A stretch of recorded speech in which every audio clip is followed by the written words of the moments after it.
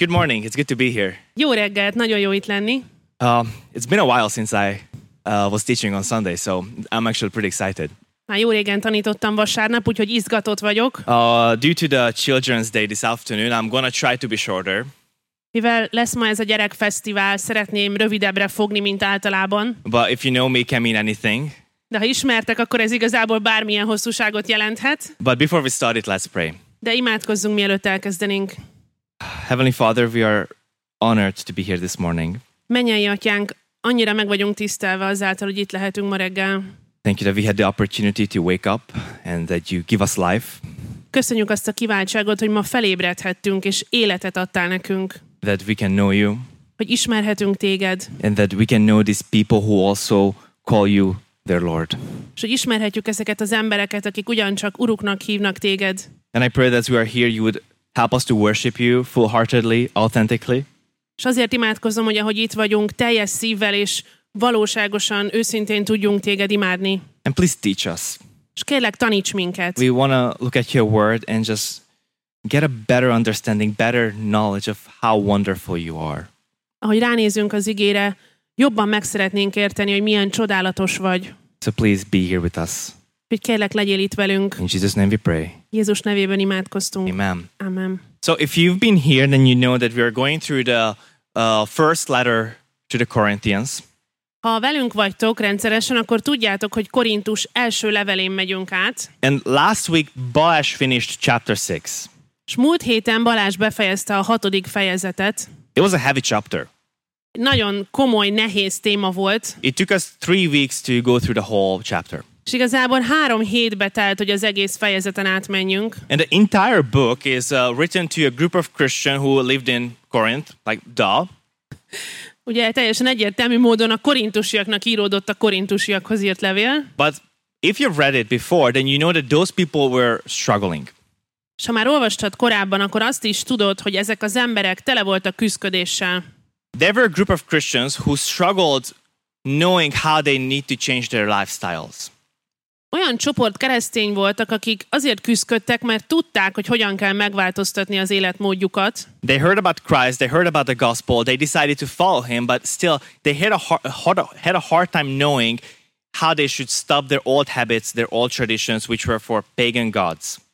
Találkoztak Krisztussal, elfogadták őt, hittek az evangéliumba, de mégis nehéz volt elfordulniuk a korábbi életüktől és a bálványimádástól.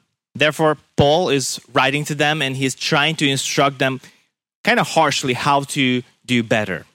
Tehát Pál, amikor ír nekik, akkor elég kemény szavakkal próbálja őket oktatni arra, hogy hogyan lehetne ezt jobban csinálni. He wrote them some very harsh sentences. Néhány nagyon kemény mondatot írt nekik. Like if we read through chapter 6 that we were studying the past 3 weeks, and if we don't stop and we don't have this moment of fear or like flabbergasted moment, then we need to read it again. Hogyha te nem úgy olvastad el a 6. fejezetet, hogy közben így megálltál, és elöntött az Istenfélelem, akkor újra el kell olvasnod. He said sentences like, or don't you know that the unrighteous will not inherit the kingdom of God? Olyan mondatok vannak benne, hogy de nem tudjátok, hogy az igaztalanok nem örökölhetik Isten királyságát? And again, it was a warning for the Christians. És ez a keresztényeknek szólt. The hold on. Várjatok? Wasn't it the case that like non-Christians will not inherit the kingdom of God and Christians are good, they're all set? Eddig nem arról volt szó, hogy a nem hívők nem öröklik Isten országát, és a hívők azok rendben vannak, azokkal minden oké. But now Paul is writing to them and he's telling them that the way you live matters. Most meg Pál ír nekik, és azt mondja, hogy figyeljetek, számít, ahogy éltek. Not because your deeds, your acts will save you, but if you believe something, your life and the way you live should be in accordance to that. Nem azért, mert a tetteid fognak megváltani téged, hanem azért, mert hogyha keresztény vagy, akkor a tetteidnek és a szavaidnak is irányba kéne állni ezekkel. But we're not going to continue today with chapter 7. És nem folytatjuk ma a 7. fejezettel. I'm going to let Balázs teach you guys why you shouldn't get married. Majd hagyom, hogy Balázs beszéljen arról, hogy miért nem kéne megházasodnotok. That's part of the topic. Hát része a következő fejezetnek ez. Hopefully he's also going to tell you why you should get married. Reméljük majd azt is elmondja, hogy ugyanakkor miért jó, hogyha megházasodtok. But that's again for next week. De ezt majd a Balázs jövő héten elintézi. Today I would like to stop and just reflect on the last two verses that we saw in chapter 6. Ma meg szeretnék állni, és csak elmélkedni azon a két utolsó versen, amit olvastunk múlt héten. It's on your little paper, but I always encourage you, if you can bring your Bibles to church, then use that, because that's what you're going to be using at home throughout the week. Szeretnélek bátorítani, hogy hozzatok magatokkal Bibliát, amit utána a héten olvastok is, de most itt van a papírotokon is, ez az igevers. So, from verse 19. Or do you not know that your body is a temple of the Holy Spirit within you, whom you have from God? You are not your own, for you were bought with a price. So glorify God in your body. 1 Korinthus 6, 19-20. Avagy nem tudjátok, hogy a ti testetek, a bennetek lakozó Szentlélek temploma, amelyet Istentől kaptatok, és nem a magatokéi vagytok. Mert áron vétettetek meg, dicsőítsétek azért Istent a ti testetekben. That was the concluding sentences after he went through a bunch of horrible things that were going on in the church.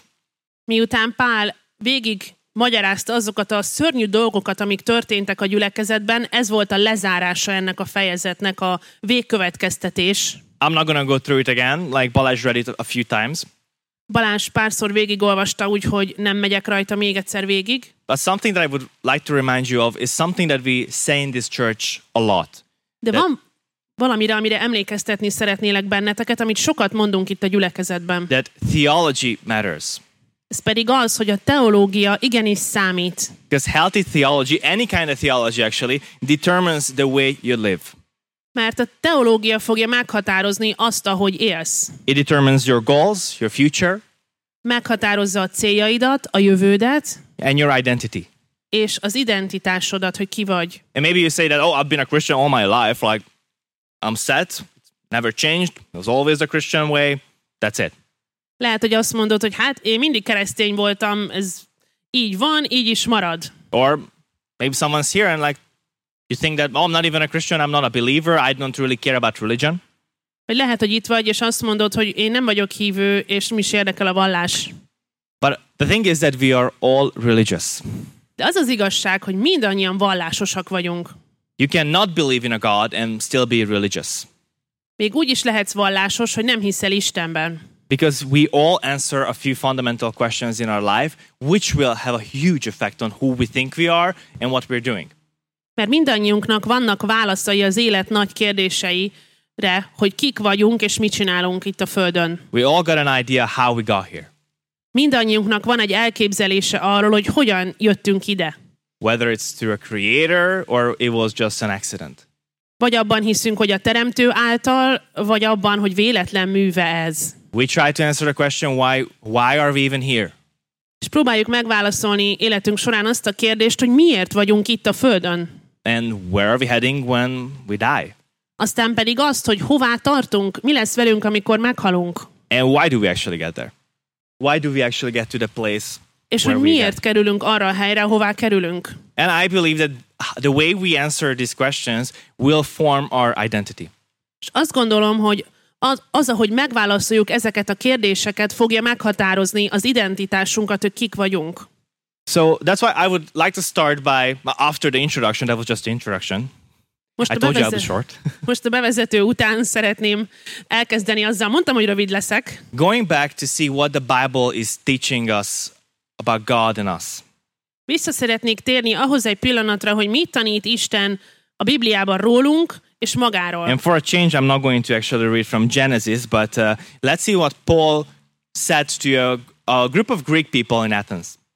És változatosság kedvéért nem az 1 Mózesből fogom ezt elolvasni, hanem nézzük meg, hogy mit mondott Pál egy csoport görög embernek. So Acts 17. Abcsel 17. The God who made the world and everything in it, being Lord of heaven and earth, does not live in temples made by man, nor is he served by human hands, as though he needed anything, since he himself gives to all mankind life and breath and everything. And he made from one man every nation of mankind to live on all the face of the earth, having determined allotted periods and the boundaries of their dwelling place, that they should seek God and perhaps feel their way towards him and find him. Yet he's actually not far from each one of us, for in him we live and move and have our being, as even some of your own poets have said, for we are indeed his offspring. Being then God's offspring, we ought not to think that the divine being is like gold or silver or stone, an image formed by an art and imagination of man.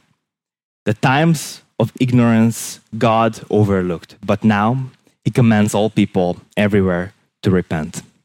Az Isten, aki a világot teremtette, és mindazt, ami abban van, mivel ő mennynek és földnek ura, kézzel csinált templomokban nem lakik. Emberi kéz szolgálatára nem szorul, mintha valamire is szüksége lenne, hiszen ő ad mindenkinek életet, leheletet és mindent. Az egész emberi nemzetséget egy vérből teremtette, hogy lakjon a föld egész színén, és előre meghatározta rendelt idejüket és lakóhelyük határait.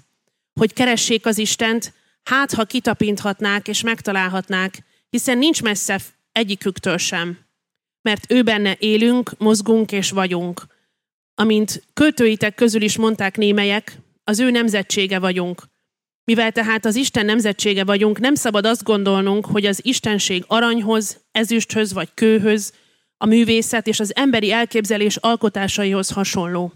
A tudatlanság idejét azért elnézte Isten, de most azt parancsolja az embereknek, mindenkinek mindenütt, hogy megtérjenek. Just like we were singing a few minutes ago, he gives life. Pont pár perce ezt énekeltük, hogy ő ad életet. It is his breath in our lungs. Az ő lélegzete van a tüdőnkben. He is the creator of all that surrounds us right now. Ő a teremtője mindennek, ami körülvesz bennünket. I'm guessing that you've read the beginning of the Bible, beginning chapters of the Bible, and you see that he creates things and he says it's good. Biztos emlékeztek és olvastátok, hogy a Biblia legelején, mikor Isten megteremtette a világot, akkor azt mondta, hogy ez jó. That the Bible actually doesn't start with the world being in total depravity. A világ nem úgy kezdődött, hogy teljes elveszettségben és romlottságban volt. God creates the world and says it's good. Nem. Amikor Isten megteremtette a világot, azt mondta róla, hogy ez jó. He creates life and it's good. Életet teremt, és azt mondja, hogy jó. He creates plantations and it's good. He creates animals and it's good. Megteremti a növényeket és az állatokat, és azt mondja róla, hogy ez jó. He created Adam and he said it was good. Mikor megteremtette Ádámot, azt mondta róla, hogy ő jó. He looked at him a little better and said, actually, it's not that good. Akkor jobban megnézte, akkor azt mondta, hogy hát nem annyira jó így. And then Eve came. És aztán jött Éva. The thing is that we see that there's a creator God. Tehát a lényeg az, hogy látjuk a teremtő Istent. Who has a design, a plan for everything. Akinek volt egy terve, egy elképzelése mindennel kapcsolatban. A God who didn't need us, but a God who wanted us. Egy olyan Isten, akinek nem volt ránk szüksége, de mégis akart minket. And that, if you're pondering upon that fact, is changing everything. Life is ultimately more meaningful, and there's purpose to life. És hogyha ezen elgondolkozol, az mindent megváltoztat, mert jelentést és célt kap az életed. That we're not here by accident, but we are here because of love. Mert ez azt jelenti, hogy nem a véletlen műve vagyunk, hanem a szeretet miatt vagyunk itt. That by in itself is some good news for us. És ez már magában véve óriási jó hír számunkra. But I think if we look at the fact that there's a creator, it also means something else. De hogyha hiszünk abban a tényben, hogy van egy teremtő, akkor ez valami mást is jelent még számunkra. This passage said that God is the Lord of heaven and earth. Ez a fejezet, vagy ez a pár vers arról beszélt, hogy Isten a mennynek és a földnek az ura. And this is the part that we don't like that much. És ez az a rész, amit annyira nem kedvelünk. Because it also means that we are not the measure of anything and we are not the center of everything. De ez azt is jelenti, hogy nem mi vagyunk mindennek a központja, és nem minden rólunk szól. But it's God. Hanem Isten, középpont.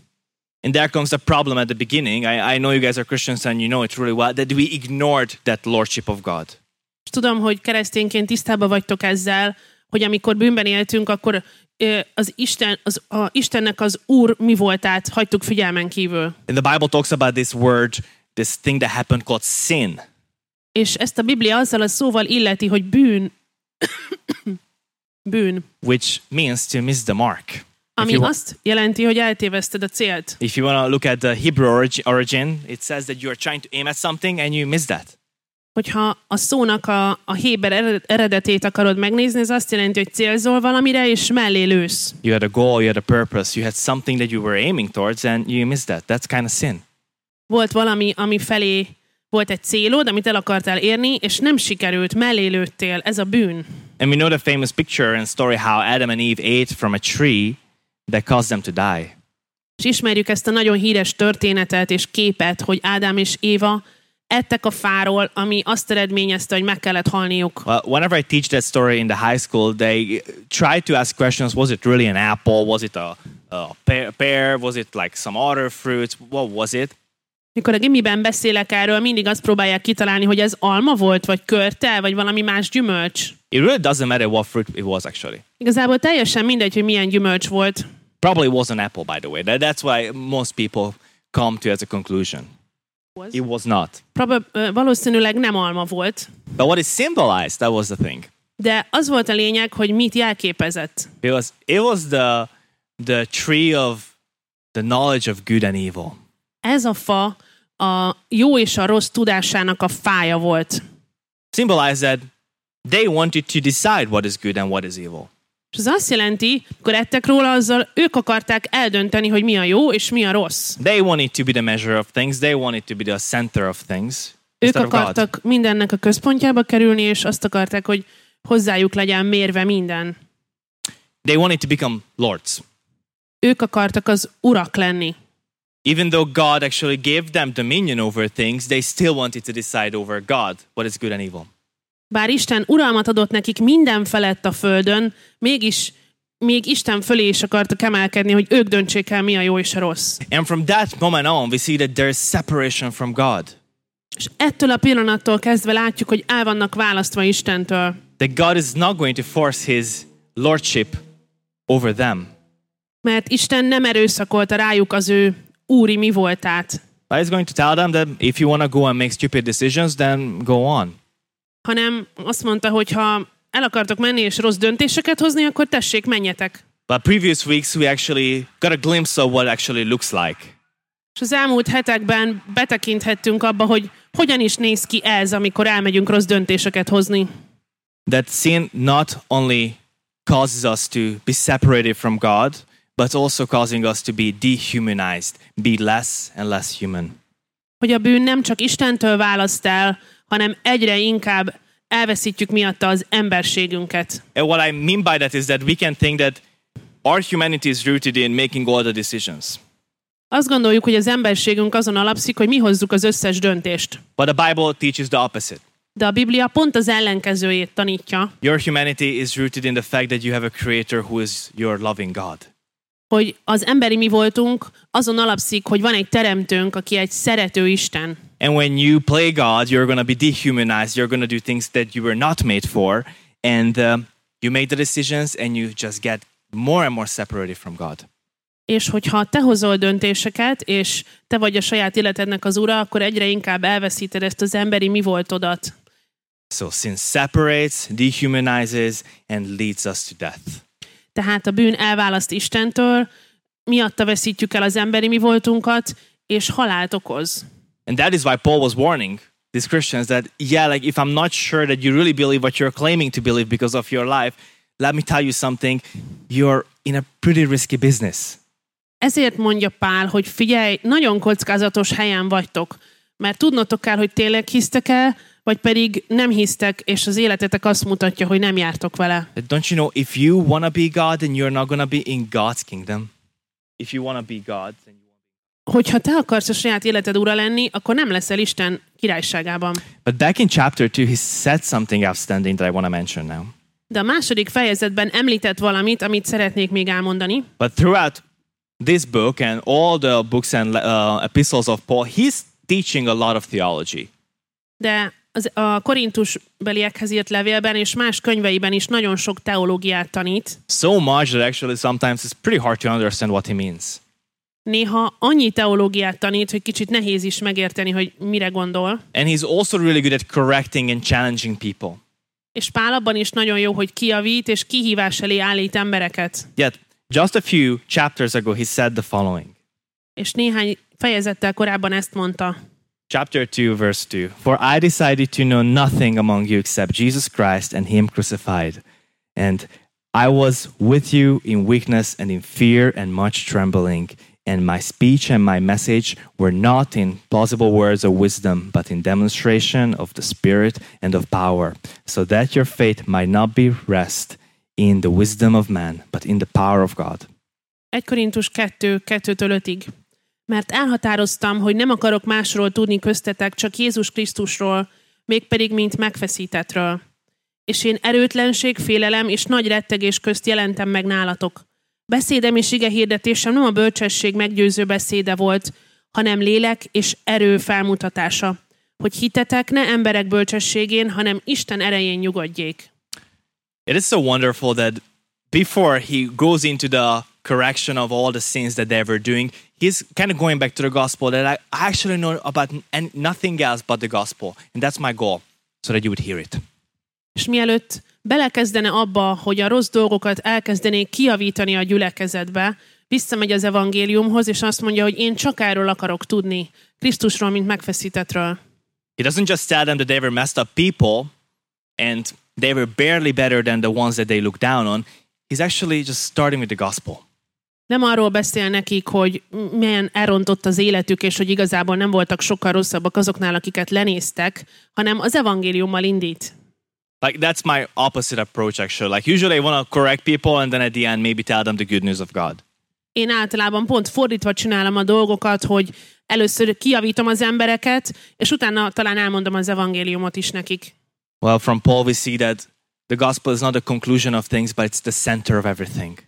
Pálnál látjuk, hogy az evangélium az nem a végkövetkeztetés, hanem mindennek a középpontja és az alapja. And it's so great that at the end of chapter 6 he was saying this. You were bought with a price. És olyan jó, hogy a 6. fejezet végén azt mondja, hogy áron vétettetek meg.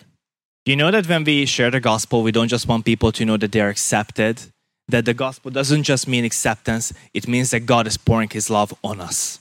És tudnia kell az embereknek, amikor megosztjuk velük az evangéliumot, hogy nem csak elfogadottak, hanem Isten rájuk árasztja a szeretetét. Because at the cross of Jesus, we truly see how much God actually cares for us and loves us.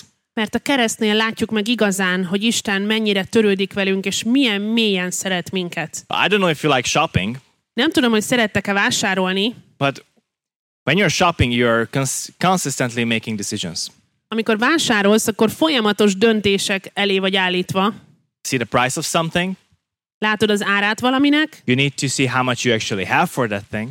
meg kell nézned, hogy van-e elég pénzed erre a dologra, And you need to determine whether you want that thing enough to actually make a sacrifice. és el kell döntened, hogy tényleg akarod-e azt a dolgot annyira, hogy meghozd érte azt a pénzbeli áldozatot. And your passion for things can make you to overpay for things.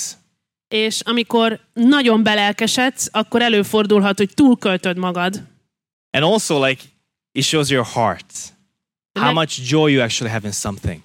Megmutatja a szívedet is, hogy mennyi örömöd van valamiben. Like, if I need to pay for something that I don't really want, I'm going to be a little upset about that.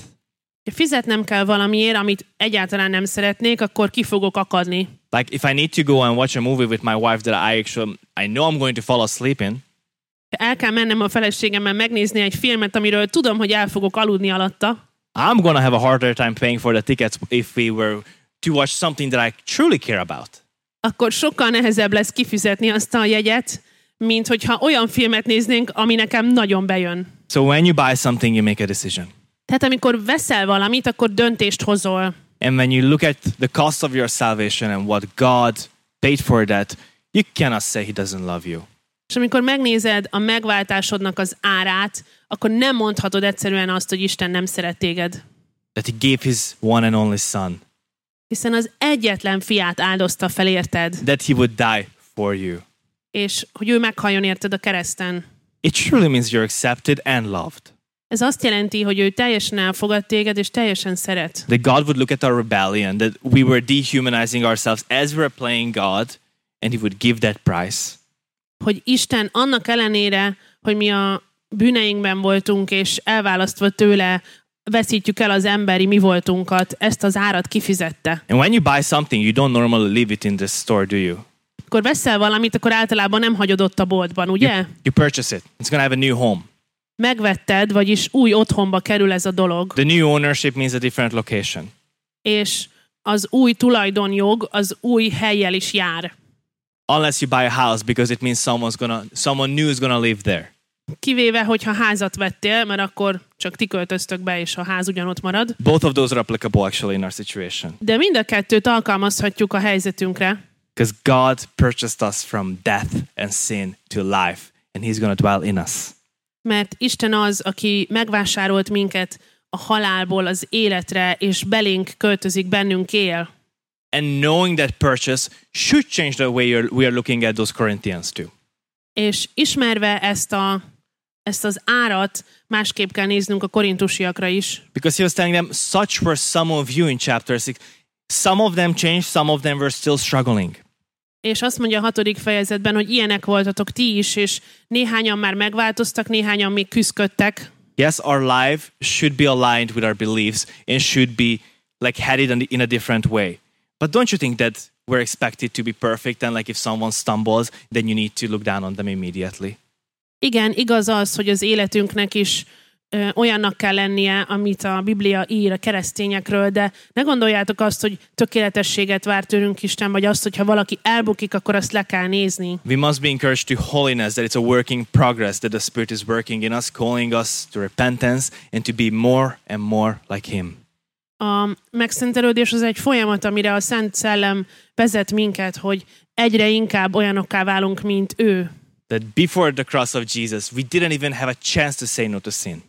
A kereszt előtt képességünk se volt arra, hogy nemet mondjunk a bűnre. And now we do, and we should. És most pedig van rá képességünk, és nemet is kell rá mondanunk. That now sin is not our Lord, temptation is a phone that is ringing, and you have a chance not to pick it up. Mert a bűn már nem uralkodik felettünk, és a kísértés az olyan, mint egy telefoncsengés, hogy dönthetsz róla, hogy felveszed, vagy nem. That's why it's a progress. That sin separated, started to dehumanize us, and the cross of Jesus is showing us acceptance, the love of God, and the process in which we are being rehumanized. Ezért mondom, hogy ez egy folyamat, mert az, amikor a bűn miatt egyre inkább elvesztettük az emberi mi voltunkat, a megszentelődés útján egyre inkább visszanyerjük ezt, és egyre inkább olyanok leszünk, mint ő. And that is why, like, the way you're thinking about God, not just that there is like a person there somewhere far that, okay, now He saved me, but He's my designer, my creator, should determine our lives. És ezért fontos, hogy mit gondolok Istenről, hogy ő egy távoli Isten, vagy egy olyan Isten, aki a megváltóm, aki szeret, és ő teremtett engem, de ez ki fog hatni az egész életemre. Because when the Holy Spirit is working in us and pinpointing things that are not okay, that are kind of disgusting and bad, it's not like He hates me, He just shows me that that's not according to His design. He wants to change that in me. És amikor a Szent Szellem elkezd rámutatni dolgokra az életemben, akkor nem azt fogom gondolni, hogy ő utál engem, hanem azt fogom gondolni, hogy most változtat olyanná, ami ennek tervezett eredetileg engem. That is something that happens when we follow Him, when we are being disciples. És ez akkor történik, amikor követjük őt, amikor tanítványokká válunk. And that is the last point I want to point out. És ez az utolsó gondolat. That He tells them that they need to glorify God in their bodies. Hogy azt mondja nekik, hogy dicsőítsétek azért Istent a testetekben. Romans 10. Because if you confess with your mouth that Jesus is Lord and believe in your heart that God raised Him from the dead, you will be saved. Róma 10:9. Mert ha száddal Úrnak vallod Jézust, és szívedben hiszed, hogy Isten feltámasztotta őt a halottak közül, üdvözülsz. I don't know about you, but for me, it can be much easier to accept that He is my Savior and the lover of my soul than to know that He is my Lord. Nem tudom, ti hogy vagytok vele, de nekem sokkal könnyebb elfogadni, hogy Jézus a megváltóm, meg a lelkem szerelmese, mint az, hogy ő az Uram. You know, when I struggle, I can more easily accept His love than His lordship. Amikor küzdködök, akkor a szeretetét könnyebb elfogadnom, mint azt, hogy ő az Úr az életem felett. But the thing is that if I don't accept that He's Lord, then sooner or later I'm going to struggle with His love as well. De tudjátok, az a helyzet, hogyha nem fogadom el, hogy ő az Úr az életem felett, akkor előbb vagy utóbb elkezdek küzdködni azzal, hogy szeret-e ő engem. But He takes glory in us making the good decision and letting Him God. De adjuk neki a dicsőséget, és hagyjuk, hogy ő legyen az Úr az életünkben. And being disciples of Him, which means that you follow someone, you're trying to be like that person. That's what it means to be the disciple of someone. És legyünk a tanítványai, ami azt jelenti, hogy követjük őt, és próbálunk olyanokká válni, mint ő. Well, I've heard people say before that it's two different things to be a believer of God and to be His disciple. Hallottam korábban, hogy valaki azt mondta, hogy két külön dolog, hívőnek lenni és tanítványnak lenni. Well, with that we create a category that doesn't exist in the Bible. De így egy olyan kategóriát hozunk létre, ami a Bibliában nem létezik.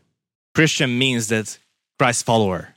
Mert a keresztény szó azt jelenti, hogy Krisztus követő. If you claim to believe in Christ and you are not His disciple, you're not a Christian. Sorry. Hogyha azt mondod, hogy keresztény vagy, de nem vagy tanítvány, akkor nem vagy keresztény. Bocsi. Matt Chandler, who's a pastor in America, put discipleship in this way. Matt Chandler, aki egy amerikai lelkipásztor, így beszélt a tanítványságról. Discipleship to Jesus is a continual surrender of all life to God's good design for identity, purpose and belonging. A tanítványság, Jézus tanítványának lenni azt jelenti, hogy folyamatosan átadom neki magam Isten életének, az ő identitásomról szóló tervének, és az ő céljára, és az ő céljának az életembe. Super vagy. It is not just a one-time decision, you know. Ez nem csak egy egyszeri döntés.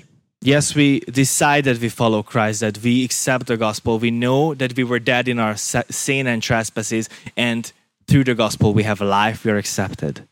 Igen, amikor az evangéliumot meghalljuk, és elfogadjuk azt, hogy ő megbocsátotta a bűneinket Jézusban, akkor elfogadottakká válunk. But it's also a continual surrender. De itt egy folyamatos alávetettségről beszélünk, hogy átadom magam neki. You know when we sing those songs that I surrender all, that we want to mean it. Tudjátok, énekeljük ezeket a dalokat, hogy átadom mindenemet, magamat neki, hogy ezt gondoljuk komolyan. That there are things that I don't like in myself, there are things around me that I cannot control, and I just surrender, I let you be God. Hogy vannak dolgok, amiket nem szeretek saját magamban, vagy a környezetemben, és hogy átadom neked őket, és hagyom, hogy te legyél az Úr. And the church doesn't just happen here, but discipleship is also something that should continue Monday, Tuesday, and throughout the whole week. És hogy a gyülekezet, az Isten tisztelet, az nem csak itt történik, hanem a tanítványság folytatódik a héten át, hétfőn, kedden, és az egész héten át. And the root of all that is that you decide that He is your God, He is your Savior, He is your Lord. És a gyökere ennek az, hogy eldöntöd, hogy ő az Istened, ő a megváltód, és ő az Urad. And because He loves us, He accepts us the way we are, but He loves us enough not to leave us that way. És mivel szeret, ezért elfogad úgy minket, ahogy vagyunk, de eléggé szeret bennünket ahhoz, hogy ne hagyjon bennünket abban az állapotban, ahogy most vagyunk. So as we glorify Him, we get to make the right decision. Hogy ahogy őt dicsőítjük az életünkkel, hozhatunk jó döntéseket. To say yes to Him when He speaks to us through the Word of God or by other means. És mondhatunk igent, amikor az igéjén keresztül vagy más módon megszólít minket. Or we can just go on and pretend that we are the Lord's here, we are God's here. Vagy mehetünk tovább, és élhetjük az életünket úgy, hogy mi vagyunk az urai a saját életünknek. So I encourage you to read these chapters again when you go home. Use your Bibles at church too, and just see whether you agree with the things we share. You have questions. Let the Word of God change us. Bátorítalak benneteket, hogy amikor hazamentek, olvassátok újra ezeket a fejezeteket, hozzátok a Bibliátokat, olvassátok a héten, merüljetek el benne, és engedjétek, hogy Isten igéje megváltoztasson benneteket. Because as we're going to continue next week, you don't need to be a pastor, a missionary, like a servant of a church to glorify God. De hogy folytatjuk tovább majd a fejezetekben, nem kell pásztornak, misszionáriusnak vagy gyülekezeti szolgálónak lenned ahhoz, hogy Isten dicsőítsd az életeddel. Yeah, we should serve. Igen, kellene It's szolgálnunk. good to serve in church and we should all do it, but you know that we can glorify God through our jobs, through the way we love our wives and husbands, the way we raise our kids. Fontos szolgálni a gyülekezetbe, de tudtátok, hogy azzal is dicsőítjük Istent, ahogy dolgozunk a munkahelyünkön, ahogy szeretjük a férjünket, a feleségünket, a gyerekeinket. It's about Him letting to be our God and us following Him.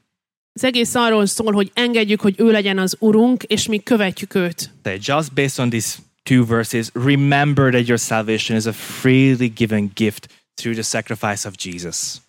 Tehát ezeken a verseken alapszik az igazság, hogy a megváltásod az egyedül Jézuson múlik, és egy ingyenes, kegyelmi ajándék. That you were purchased from something to something new. Hogy valamiből valami másra vásárolt, valami újra vásárolt meg téged. And your body is the dwelling place of God. És hogy a tested az Isten temploma. And that His design and goal for us is to glorify Him now. És az ő terve és célja az életünkre az, hogy az ő dicsőségére éljünk. Yeah, let's pray. Imádkozzunk. Father, I pray that we would just see you more clearly. Atyám, azt kérem, hogy még világosabban láthassunk téged. I pray that your Spirit would challenge us, and I pray that you would give us the strength to say yes to you. És azért imádkozom, hogy a szellemed állítson minket kihívások elé, és ad nekünk meg az erőt, hogy igent mondjunk neked. That we would know you as a loving Savior and our Lord. Hogy szerető megváltónként ismerjünk meg téged, és szerető Urunként. That we would trust you enough that when you challenge us, we would know that it's out of love and it's out of the design that you had for us. És hogy bízzunk benned eléggé ahhoz, hogy amikor kihívások elé állítasz, akkor ez a szereteted miatt van, és amiatt, hogy változtatni akarsz minket. Please bless us, Father, as a church, and just help us to worship you authentically. Kérlek, hogy áldj meg bennünket, mint gyülekezet, és segíts, hogy őszintén tudjunk imádni téged. And as we have a chance to just hang out here with other people from Page, pour out your Spirit, God, and help us to love on these people. És imádkozunk azért, hogy esélyünk lesz itt Pécs városából érkező emberekkel együtt lenni, hogy kiönthessük a te szívedet, a te szeretetedet rájuk.